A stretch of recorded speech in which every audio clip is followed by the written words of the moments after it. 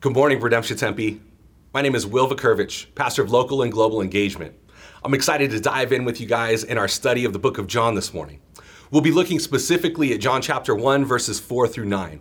And in this passage, we'll see that John is introducing these themes of light and darkness.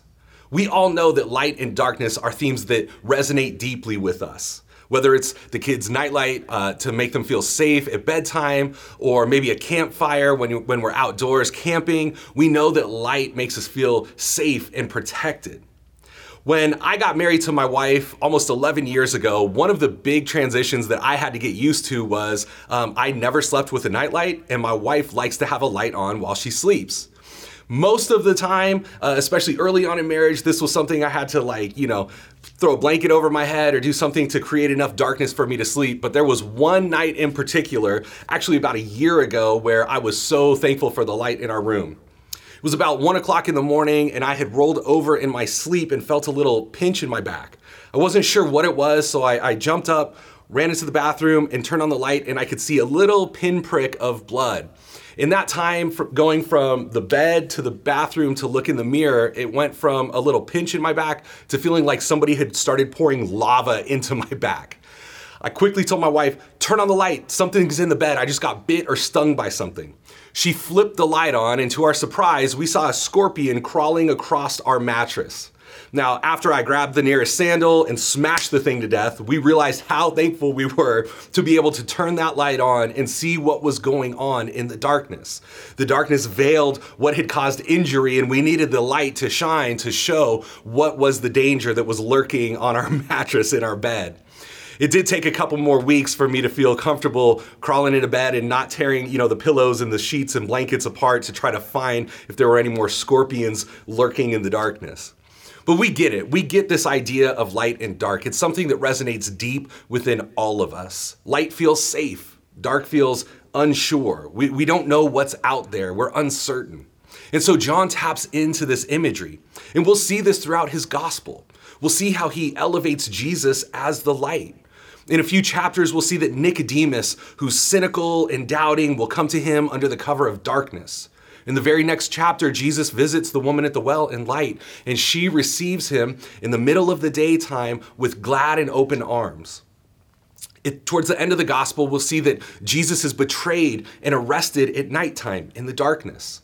We see even at his crucifixion, though it's daytime, darkness will cover the land. And then ultimately, spoiler alert, when Jesus rises from the dead, when he overcomes the power of death, we'll see this beautiful early dawn morning, this sunrise bursting forth on a new day of creation, a new day of reality as Jesus has overcome the powers of sin. So we'll see this light and dark imagery continue to unfold. But let's dive into our text for today, starting in John chapter 1, verse 4. In him was life, and the life was the light of men. So what John is saying here is that in Jesus was life. In this act of creation, he is giving life. And this life is the light of men. Now, think with me. If you've experienced some of John's other writings, like in the book of 1 John, one of the things that John tells us in 1 John 1:5 is that God is light. The very essence and nature of who he is light, not darkness. Way back in Genesis chapter 1, as we see God beginning to create everything, we know that God was present and that God was speaking creation into existence. The first thing that God says is, let there be light. So God shares of his very self in order for creation to begin. God is the very basis and foundation, the blank canvas, if you will, speaking the light into existence so that all of creation could be painted or could come into existence. So think through this. Without light, there is no photosynthesis, there's no plant life. Without plant life, there's no animal life. Without plant and animal life, humans would have nothing to eat, therefore there would be no humanity.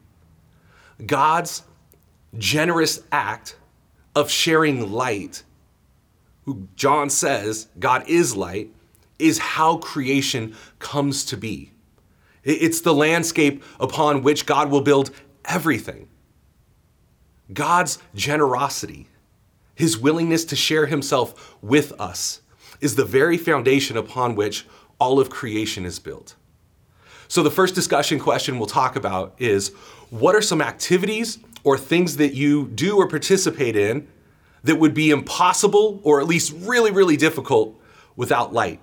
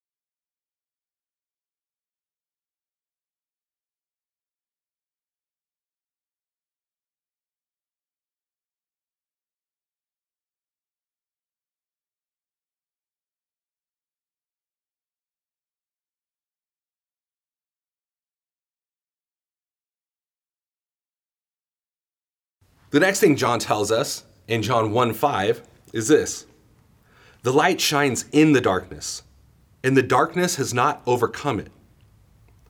I want to call our attention to two things here. Ultimately, we're seeing that Jesus is brighter than the darkness. Jesus is brighter than the darkness. But notice first where this light is. John tells us that the light shines in the darkness. There's a proximity here. It's almost this foreshadowing of what will happen in the incarnation when Jesus puts on flesh and dwells among us, which we'll hear about in a few weeks. But we have this idea that in the midst of creation, God is there in the presence of the chaos, of the darkness, of the turbulent waters and all of that, and he's speaking light. He's ordering things. He's creating space and opportunity for life to thrive. And it's the same image here. In the midst of the darkness, the light of Jesus is shining. It's not running away from the darkness. We don't see Jesus in his ministry shying away from those who are unclean or those who are quote unquote sinful or those who are pushed to the margins of society as if they would somehow contaminate him. No, Jesus is the light which overcomes the darkness. When my family first started going to church, one of the first sermons we heard preached was on this very subject. And the pastor gave this illustration that has stuck with me ever since I was in 8th grade many, many years ago. He talked about working in his office. He talked about walking into his office early in the morning when it was still dark outside, and he would flip the light on. And sitting down at his desk, and he was pulling something out of his drawer, and he realized that as his drawer was shut in his desk, it was dark. When he slid the drawer open, it's not as though that darkness would overcome the light and somehow dim the light in the room. No, the reality is the light fills up the darkness. It illuminates the darkness. No matter how dark the space that you're in may be, when you light the candle shines. The candle illuminates, it lights things up. I love this word overcome here. As I began to research and learn more definitions, it's like each one kind of unfolded this nuance for me of understanding. So one of the ways that we could understand this word overcome is it could be translated understood. So the darkness has not understood the light. It can't comprehend it. I know for a long time, as my family would send me to church, I would go to youth group, I would hear these messages, but it was like, it didn't make sense. And then all of a sudden there was this moment of like, aha, this epiphany, or God broke in his light into my darkness and I understood. There was that moment of conversion. Another way to understand this word overcome, it was actually used in early Greek Olympic wrestling. And this word for overcome was what they would use to describe a takedown, when one opponent was able to drive the other one to the ground. So it's this idea of physical force and domination. So the darkness has not overcome, has not taken down or dominated the light. The light of Jesus is more powerful. It shines brighter. The light is brighter than the darkness. A final way to understand this would be the idea of an eclipse or a candle that has been quenched or extinguished. The light of Jesus has not been quenched. It's not been eclipsed. The darkness has not come between the light and us. There is nothing separating, nothing extinguishing it or quenching this light out. Even at the darkest moment of this gospel, when we see Jesus crucified, we know that a new day is coming. It is dark and hopeless as it may feel, as thick and overwhelming as the darkness may feel, we know that the light still shines. We know that there is still hope just on the other side. As difficult as experiencing 2020 has been for us, as believers, we can still see the hope of the bright light of Jesus shining and leading us forward. So the question that I'd like us to talk about here is, where in your life do you still see darkness?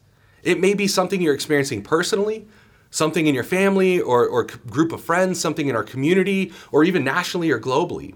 Where are the areas of darkness that are still waiting for the light of Jesus to be revealed? Spend a few moments talking about this.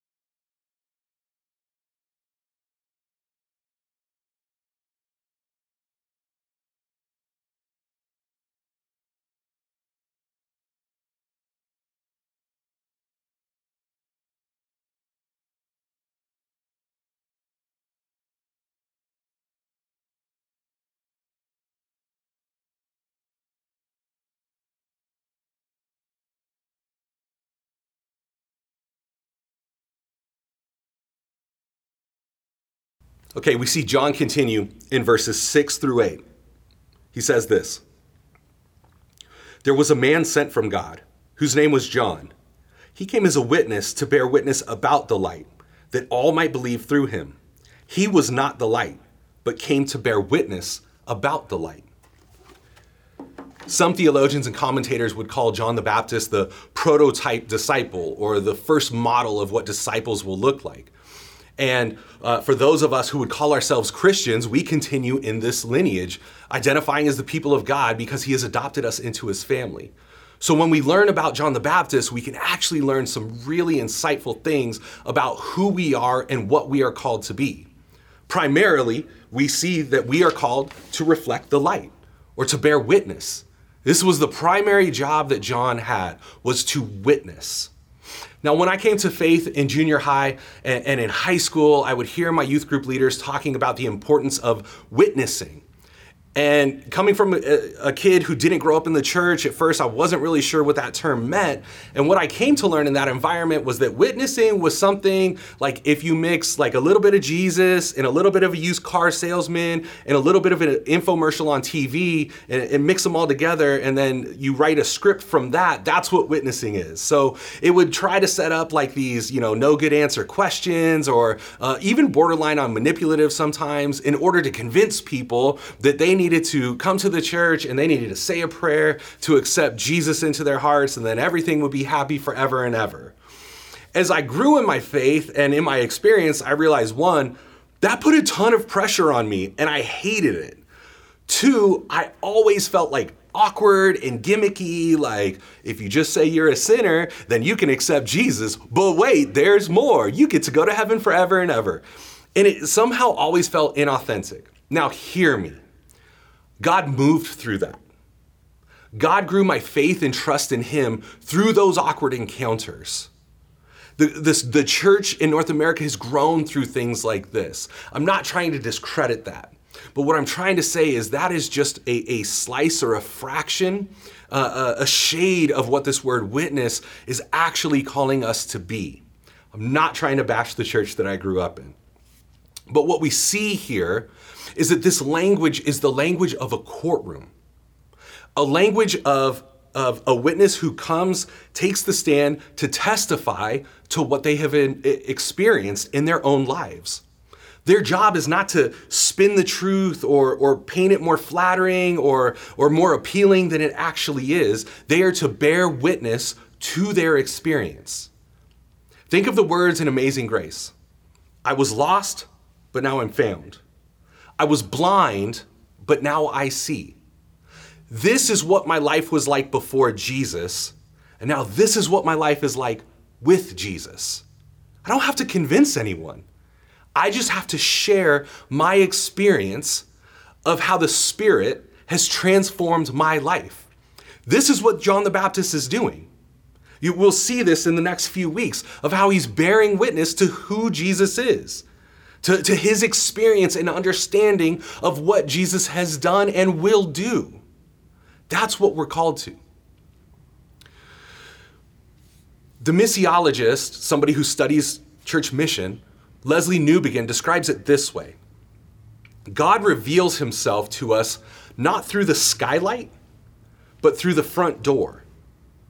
What he means in this illustration is this. God reveals himself to us not in these holy epiphany moments where we're by ourselves and this, beam of light comes down from heaven and illuminates us, and we have this one-on-one individual experience with God that changes everything. God reveals himself to us rather than the skylight through the front door. People come in, humans, maybe they're friends or family members. They come and they share a story with us.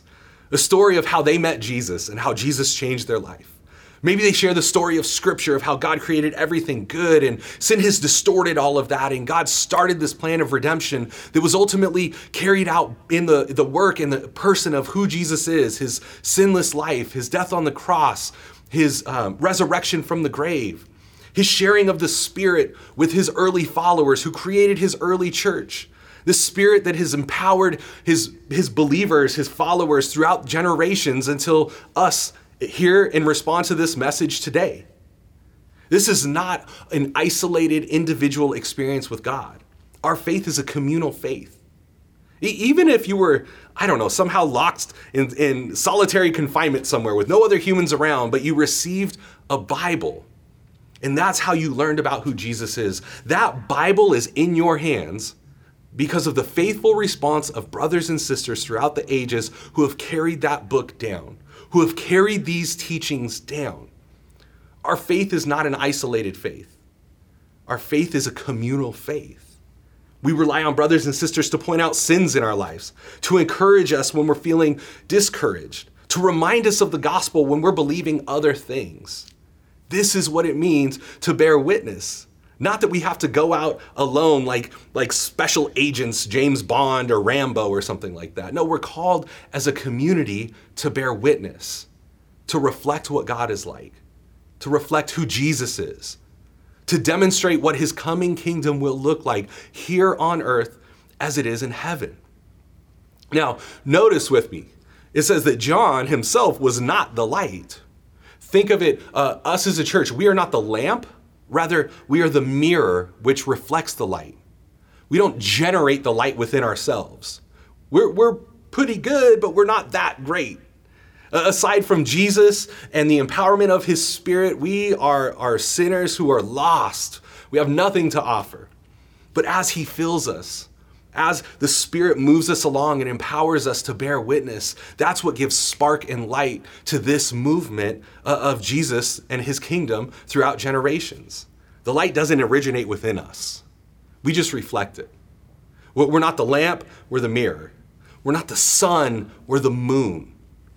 And so as we think through this, I'd like you guys to take a moment to discuss this question. How have you, in your life or in your experience, how have you seen Jesus overcome darkness? Now, we don't have a ton of time, so just take a few moments with the folks that you're with or maybe in your journal and share your thoughts about some ways that you have seen Jesus overcome the darkness.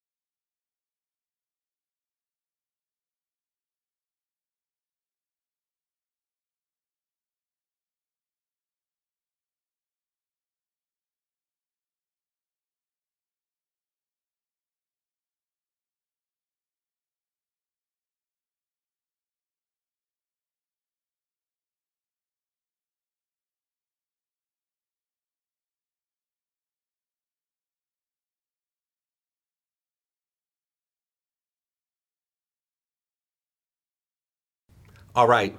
As you guys have borne witness about who Jesus is and what he has done, I'd like to leave this section with a quote from one of the early church fathers from North Africa. His name was Cyprian. Cyprian says this: "No one can have God for his father who does not have the church for his mother." No one can have God for his father who does not have the church for his mother. This, as I've said, is not an individual faith, it is a communal faith. We are connected to one another through the blood of Christ. And this leads us well into our next verse, as John tells us in John chapter 1, verse 9, the true light, which gives light to everyone, was coming into the world. Now, John is foreshadowing this incarnation of Jesus, which he'll get to later in the prologue. He's letting us know that Jesus is going to be coming into the world. But as believers on the other side of that event in history, we know that Jesus is coming back into the world. He is returning and restoring and reconciling all things. He's bringing heaven back to earth. He's establishing his kingdom on earth as it is in heaven. And as John tells us here, this light of Jesus is for all men, is for all people. We are called to share this light for all people, not just for folks who are like us, but for folks who are different than us, because that's what the kingdom will look like. John tells us at the end of our scriptures in the book of Revelation that there will be people from every tongue, tribe, and nation present, worshiping God in his fullness when Jesus reunites heaven and earth. This is what we have to look forward to. And church, this is what we begin to experience here today. This call of Jesus, this light that goes forth out into the darkness, that cannot be overcome by the darkness, is for everyone. It's for those of us who feel like they don't fit in the church. Maybe you didn't grow up in the church like me, you've come to faith later in life, or maybe this is something you're just considering and you don't know all the references, you don't know all the passages. When the pastor says, remember the song we all used to sing in Sunday school? You're like me and you scratch your head and say, I didn't sing any songs in Sunday school because I didn't go to Sunday school. This light is for you.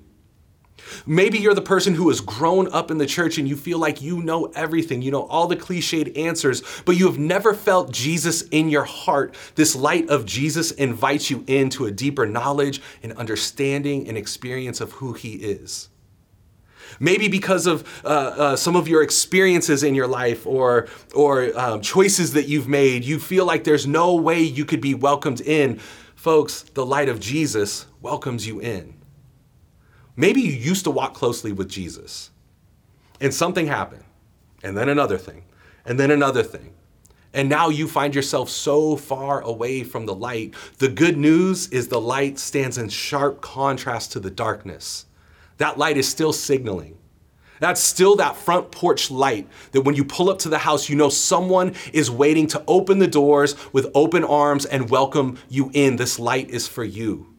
This light is for all of us. This light is for those of us who have felt depression and anxiety as we don't know what to do with COVID. This light is for you. This light is for those of us who have struggled through everything our nation has been going through over the last few months. Tensions with race and politics and division, and you don't even know how you can have conversations with friends or family anymore. There is a light that unites all of us. This light is for you too.